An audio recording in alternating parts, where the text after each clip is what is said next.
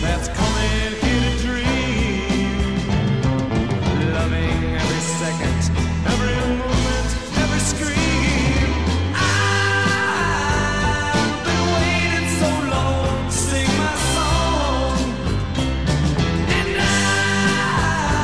I've been waiting so long for this thing to come. Hey, I've been thinking so long I was the only one. All right. Greetings and welcome to Just My Opinion. I am your host, Ken Lambert. Well, today we're going to finish out our last episode of my interview with Jeremy Beaudet. In part 3, we break down the states. We talk about the Herschel Walker. You have to remember that this was recorded before the actual runoff race was run. And then we wrap up things by talking Trump 2024. So I hope you get to enjoy all of this. It's only about 30 minutes. We way straight away from what we were talking about when we got here. So let me ask you: is there some states or numbers or stuff that you want to go over that you found particularly interesting that we haven't touched on? I mean, the only things that really jumped out to me were the 4 seats that were flipped in New York. Here's another interesting number, actually, I wanted to bring up that I just found out that struck me as very interesting. Talking about influence, right? Because we just mentioned the Electoral College. Electoral College is the weighted influence of how your vote counts for the presidential election. Obviously, it matches the number of representatives you have. New York lost a rep when they did the census in 2020. So we're down to 28 electoral votes, 28, which is pretty good. I think it's 4th highest, 4th largest or something, 3rd or 4th. Yeah, 4th. Do you know the last time New York had 28 electoral votes for president? No. It was in 1808. New York elected James Madison president in 1808. We maxed out at 44 electoral votes during the Roosevelt years, FDR years. During, I think, all 4 of his elections, we held 44 electoral votes. And it's just been a slow step down since then. So it's interesting for me to see places like Texas, Florida, Tennessee, Kentucky, North Carolina having their influence increase, while at the same time states like New York, California, Michigan, states that are going more heavily blue, are having their influence decreased. So it'll be interesting to see in the years ahead. Again, while New York is still the 4th largest state by population, 4th largest number of representatives, I think 11 of which are now Republican. I think it was either 7 or 8 to 11 or 12. Yeah, so. I mean, and that's the good thing from that. People that are leaving from New York are going to Florida, or the Texas, and so they're going somewhere where they can help a red state stay red, or a state that might have been purple that was a swing state like Florida be red. But I mean, we haven't talked about. I mean, there's no sense really to talk about Ohio. I mean, J.D. Vance we weren't surprised by that, were you? No, I think he wouldn't have won by as much if DeWitt didn't take off in the governor's race. Yeah. But I think he's a pretty solid Republican, and he'll do a good job for us in general. I did read his book, which is an excellent book. I recommend it to anybody. Hillbilly Elegy by J.D. Vance. Yeah, I saw the movie. Where did all these stupid people come from? Yeah, it was a good movie, too. Now, what about Carrie Lake, Arizona? Man, she is a firebrand, isn't she? Man. And that's another one. It's like she said all the right stuff. All the right stuff, and boy, she didn't take it from the press. She didn't. Everybody from including Fox, their the guy Brett Baer. Mm-hmm. Oh yeah. Put him in his place. Yeah. And that was a stunner for me. And now, you're hearing some of the stuff that we heard, after Trump lost, that it ain't over till it's over and blah blah blah.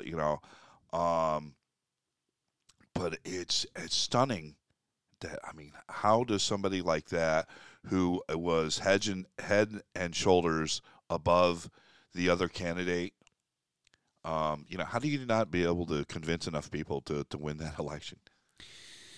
I think that despite her many positives, there were a couple of negatives that hurt Kari Lake. Because let's be honest, if Kari Lake won by 1,000 votes, we'd be happy that she won, but we'd be like, wow, only 1,000? Like, how did she only win by 1,000? I thought if this person can't win, I don't know how anybody wins. She handled the media brilliantly.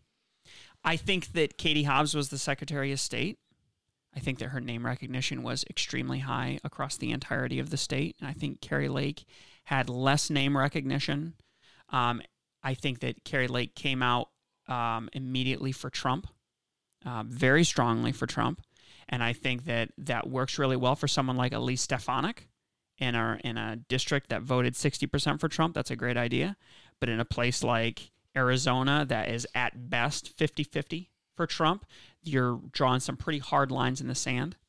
She was so overwhelmingly popular in that state. Remember, she was on for 20 years. She was on TV every morning. She was, and I believe she was on TV in Maricopa County, I think, which is the most populous county. But that still leaves 40 to 50% of the state that really didn't know anything about her. It was like Good Morning Arizona or whatever, right? It was on through most of the state, anyways, if not all the state. Well, like, to my point, even if it was on throughout the entirety of the state, what percentage of the population actually watches the television? If she's on cable, nobody watches cable anymore, But again, by drawing that hard line in the sand, again, Maricopa County, I think, is 60% Democrat, 40% Republican, and you got the rest of the state that's, much more Republican than Democrat, but way less populated. Right. I think you're already saying to 50% of the voters, I'm not for you. That's not what she's saying, but that's the impression that she's giving. She's saying, I'm Trump all the way, Trump 100%, Trump. Then you're already turning off 50% of the population. And I think that the only... if she was a little less Trump, she would have won more people. And the thing about it is her opponent... Katie Hobbs? Yeah, she kind of did the Biden thing where she just laid low, mm-hmm. and she tried and didn't piss people off. Mm-hmm. So they were like that 60% that normally vote Democrat anyways. Why? She didn't give them any reason not to vote the party line like they normally do. You know what I mean? 60% of 2 million votes is a lot more than 60% of 1.6 million votes. So that's where what I talked about earlier about the get out the vote. If you're a Democrat and if you're solid that you're gonna win 60% of this, then you want to drive turnout as high as you possibly can.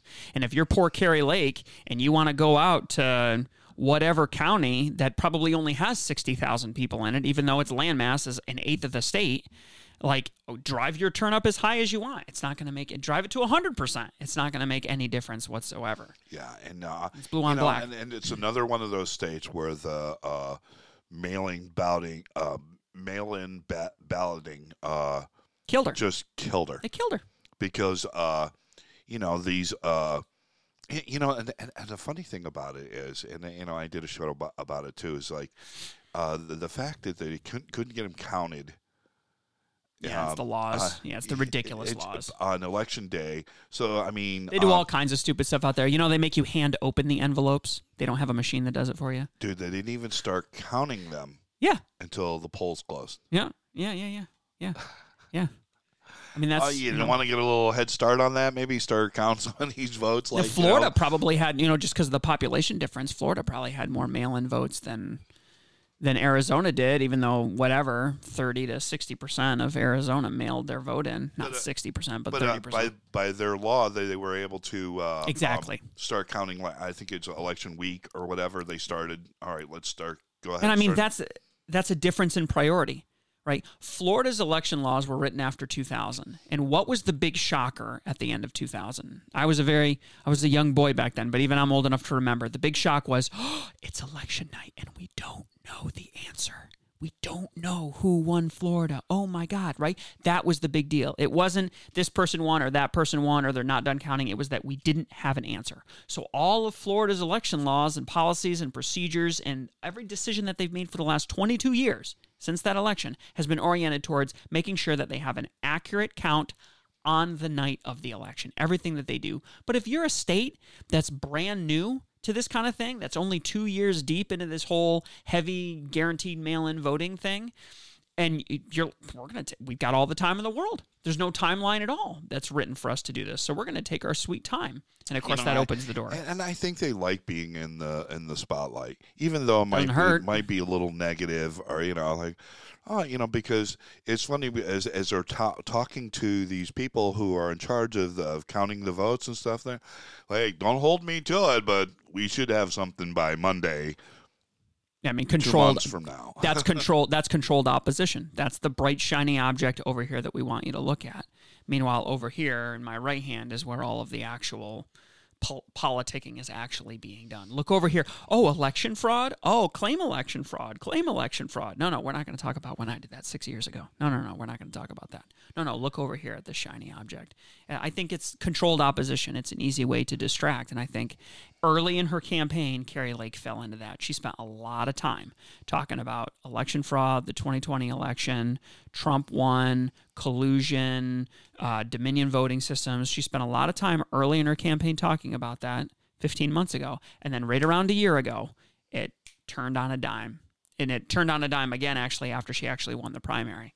And she didn't talk about it at all. She stopped engaging in that discussion whatsoever because I think she started to realize that, I think she was modest enough and had enough she owned a mirror. So she had enough self-reflective capability to say, you know what, this might be true, but it's not a winning issue, and I need to put it aside for right now, regardless of what I believe, whether it's true or not. And I really think that she...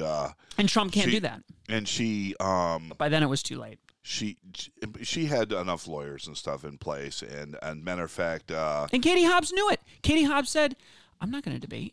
I'm not going to get in front of her and give her a chance to do her song and dance routine in front of everybody and make me look really bad. Mm-hmm. Listen, if this is my polling says that I'm up by 5 percentage points, if that polling, I can lose 4.5%, and I'm still going to win by enough to not even justify a recount. And just to touch on that a little bit more, Hobbs had, because of being Secretary of State, she also had the part of her duties was to ensure fair voting. Elections, yeah. She's responsible for the elections. And she should have handed them off. Yeah, she should have, yeah. But, that's just going to be another one of those things. So down the road for people to say, well, yeah, she cheated. But again, this is... Who knows? Again, and by the way, what's his name in Georgia did that? Kemp did that in Georgia in 2018.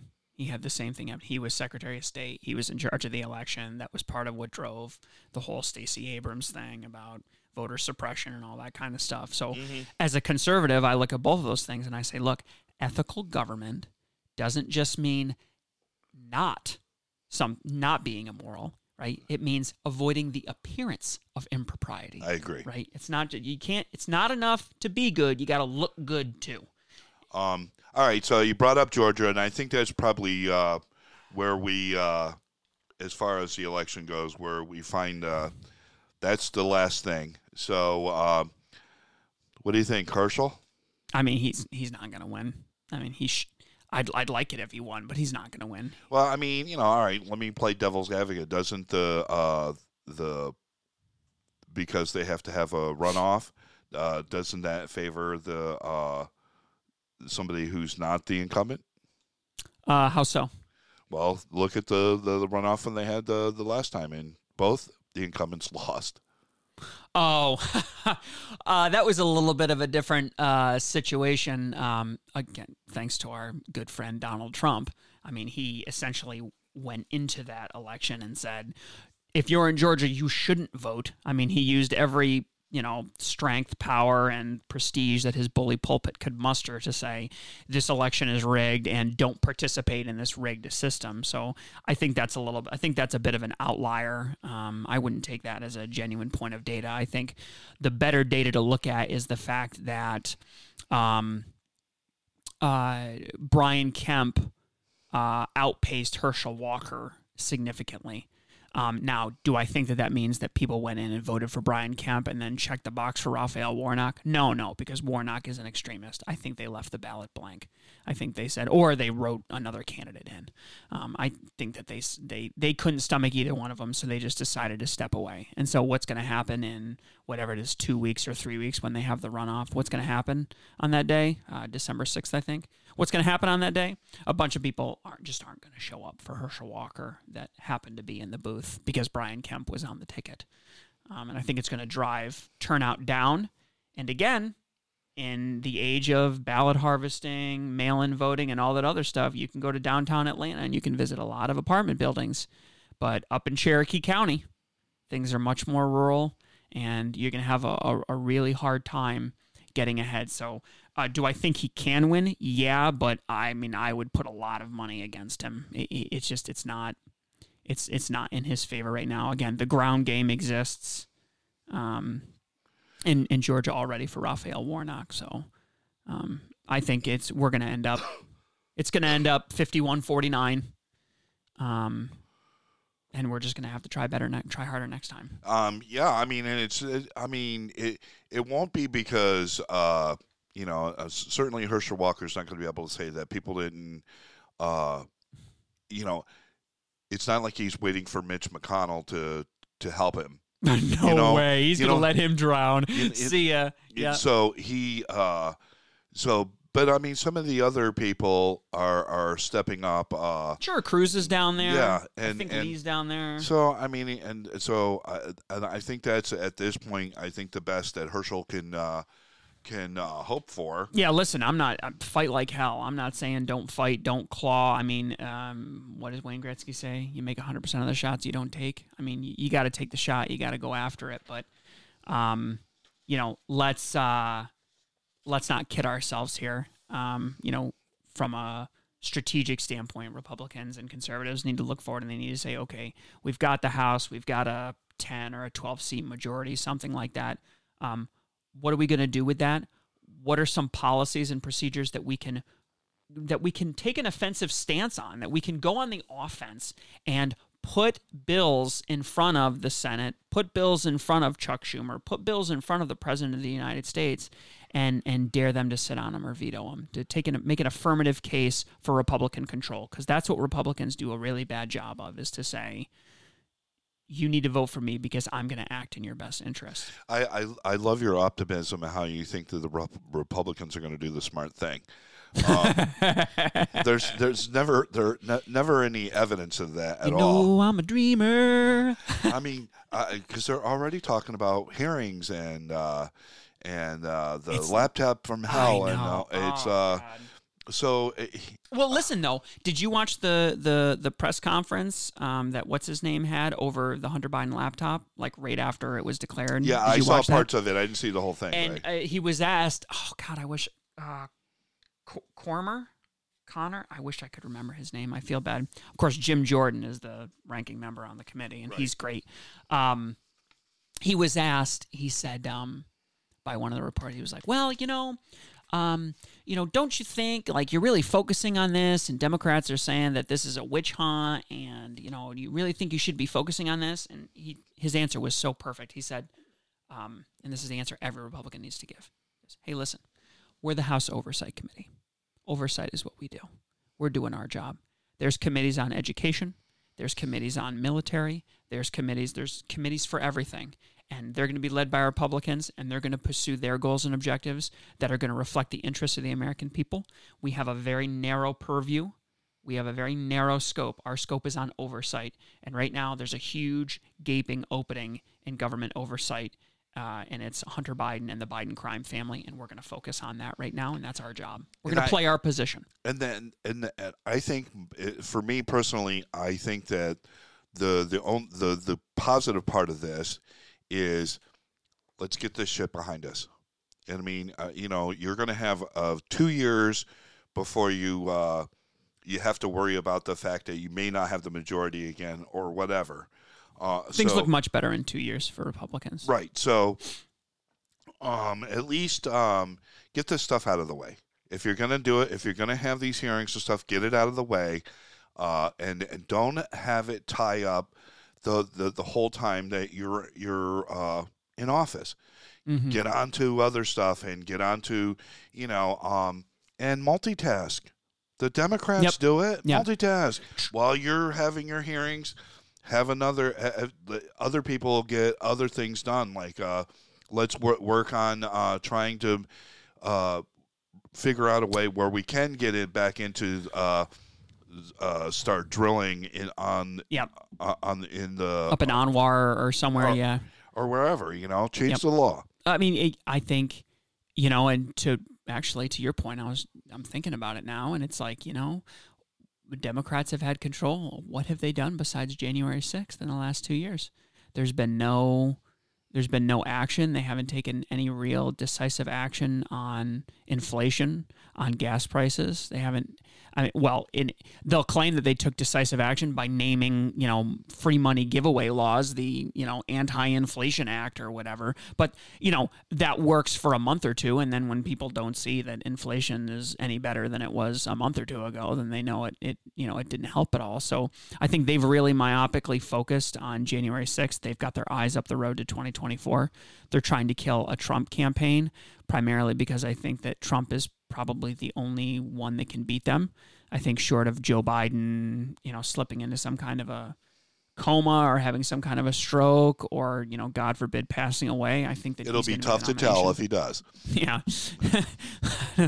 They're gonna prop him up on the stage and it'll be Trump Biden the Revenge, and we'll get to see Rocky too. Yeah, exactly. All right, so excuse me.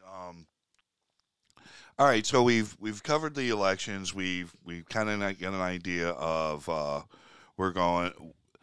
Last little bit. Let's talk about Trump and they're building up DeSantis right now. Do you think that do you think that DeSantis is crazy enough to take on Trump?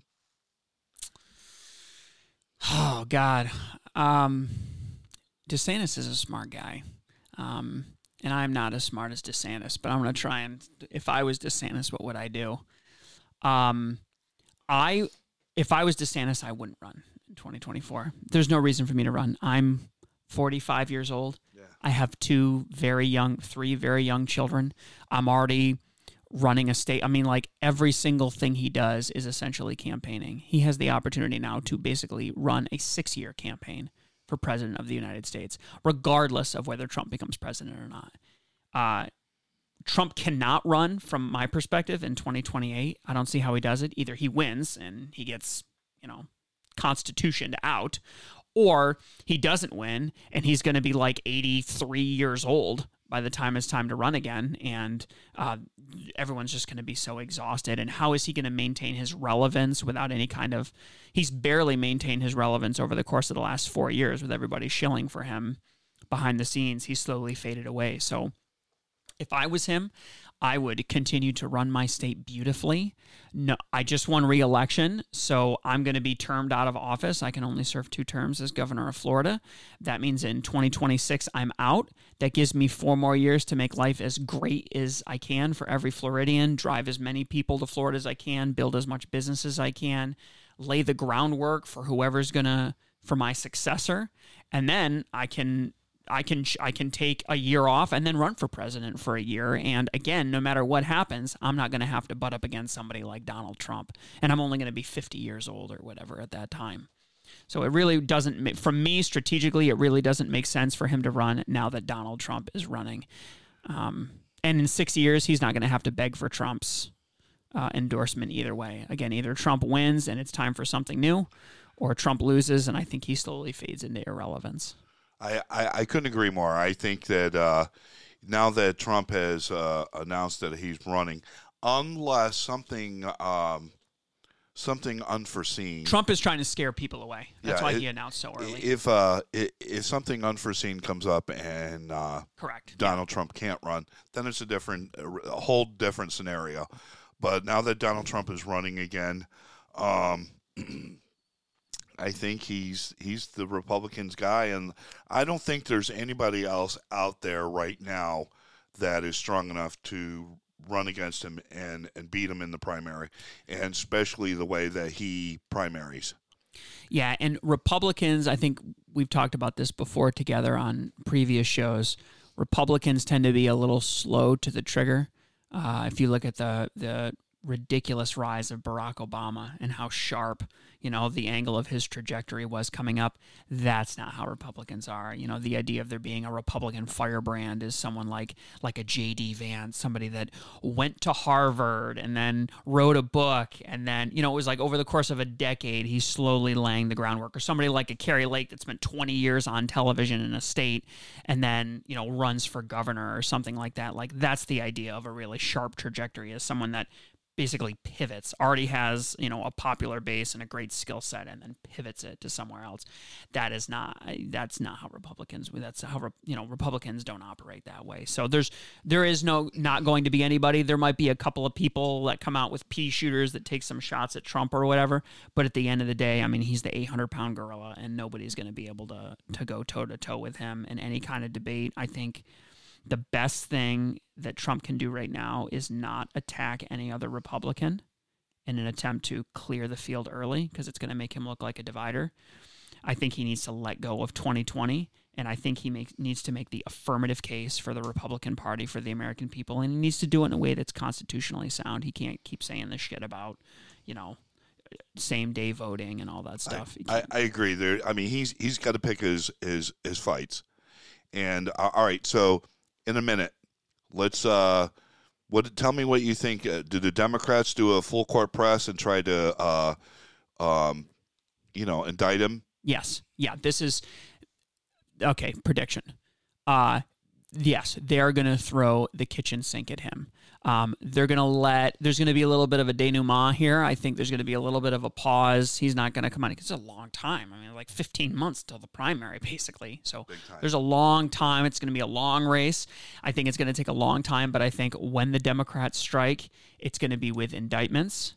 They can't restart the January 6th committee because they've lost the House.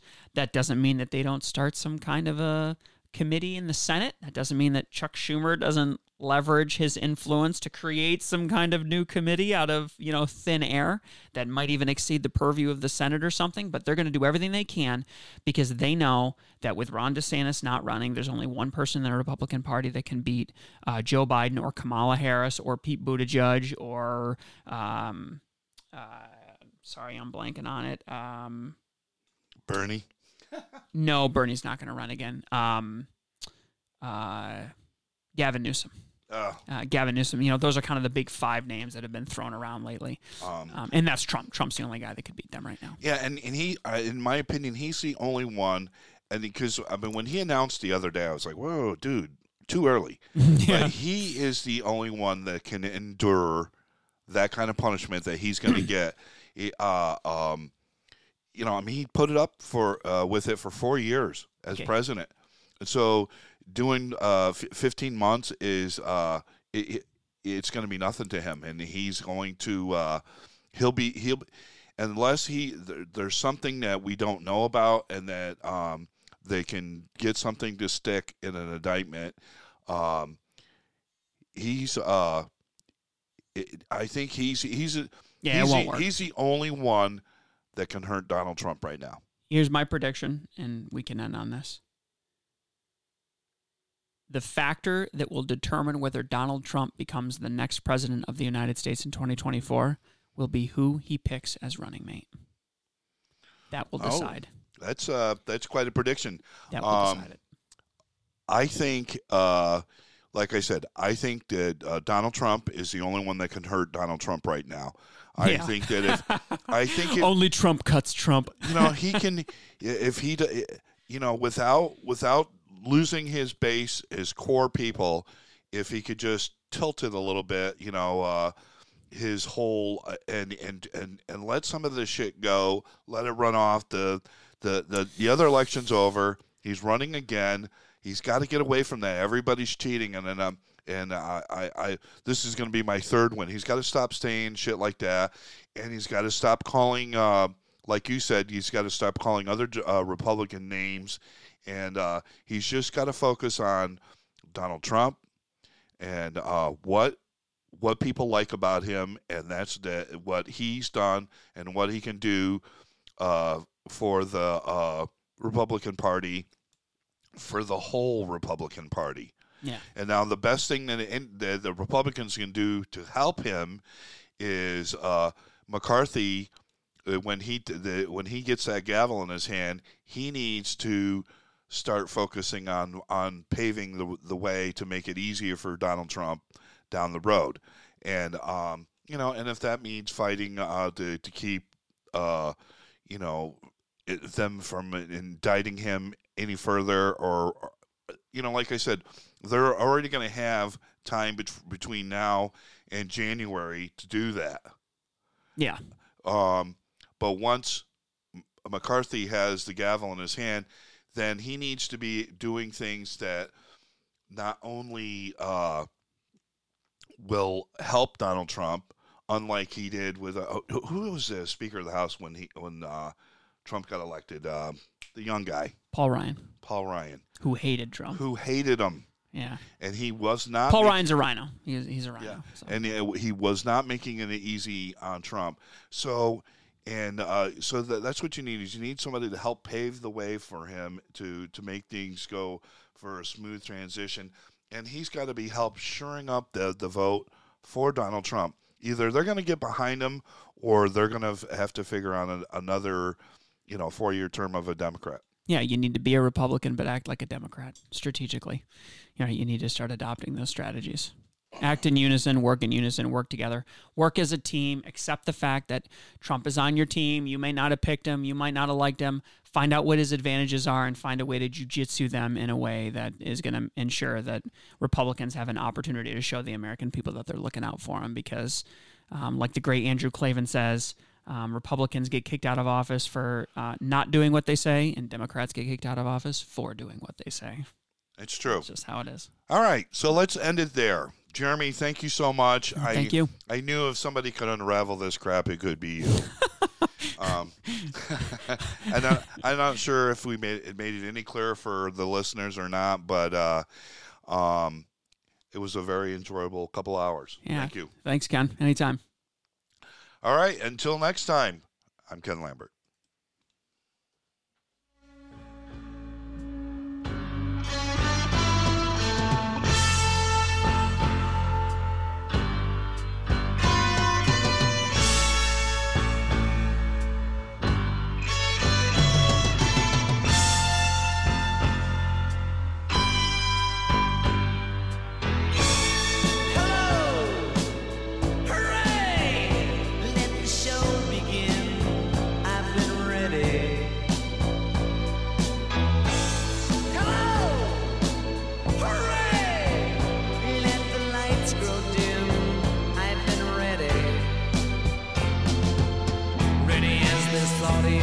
That's coming.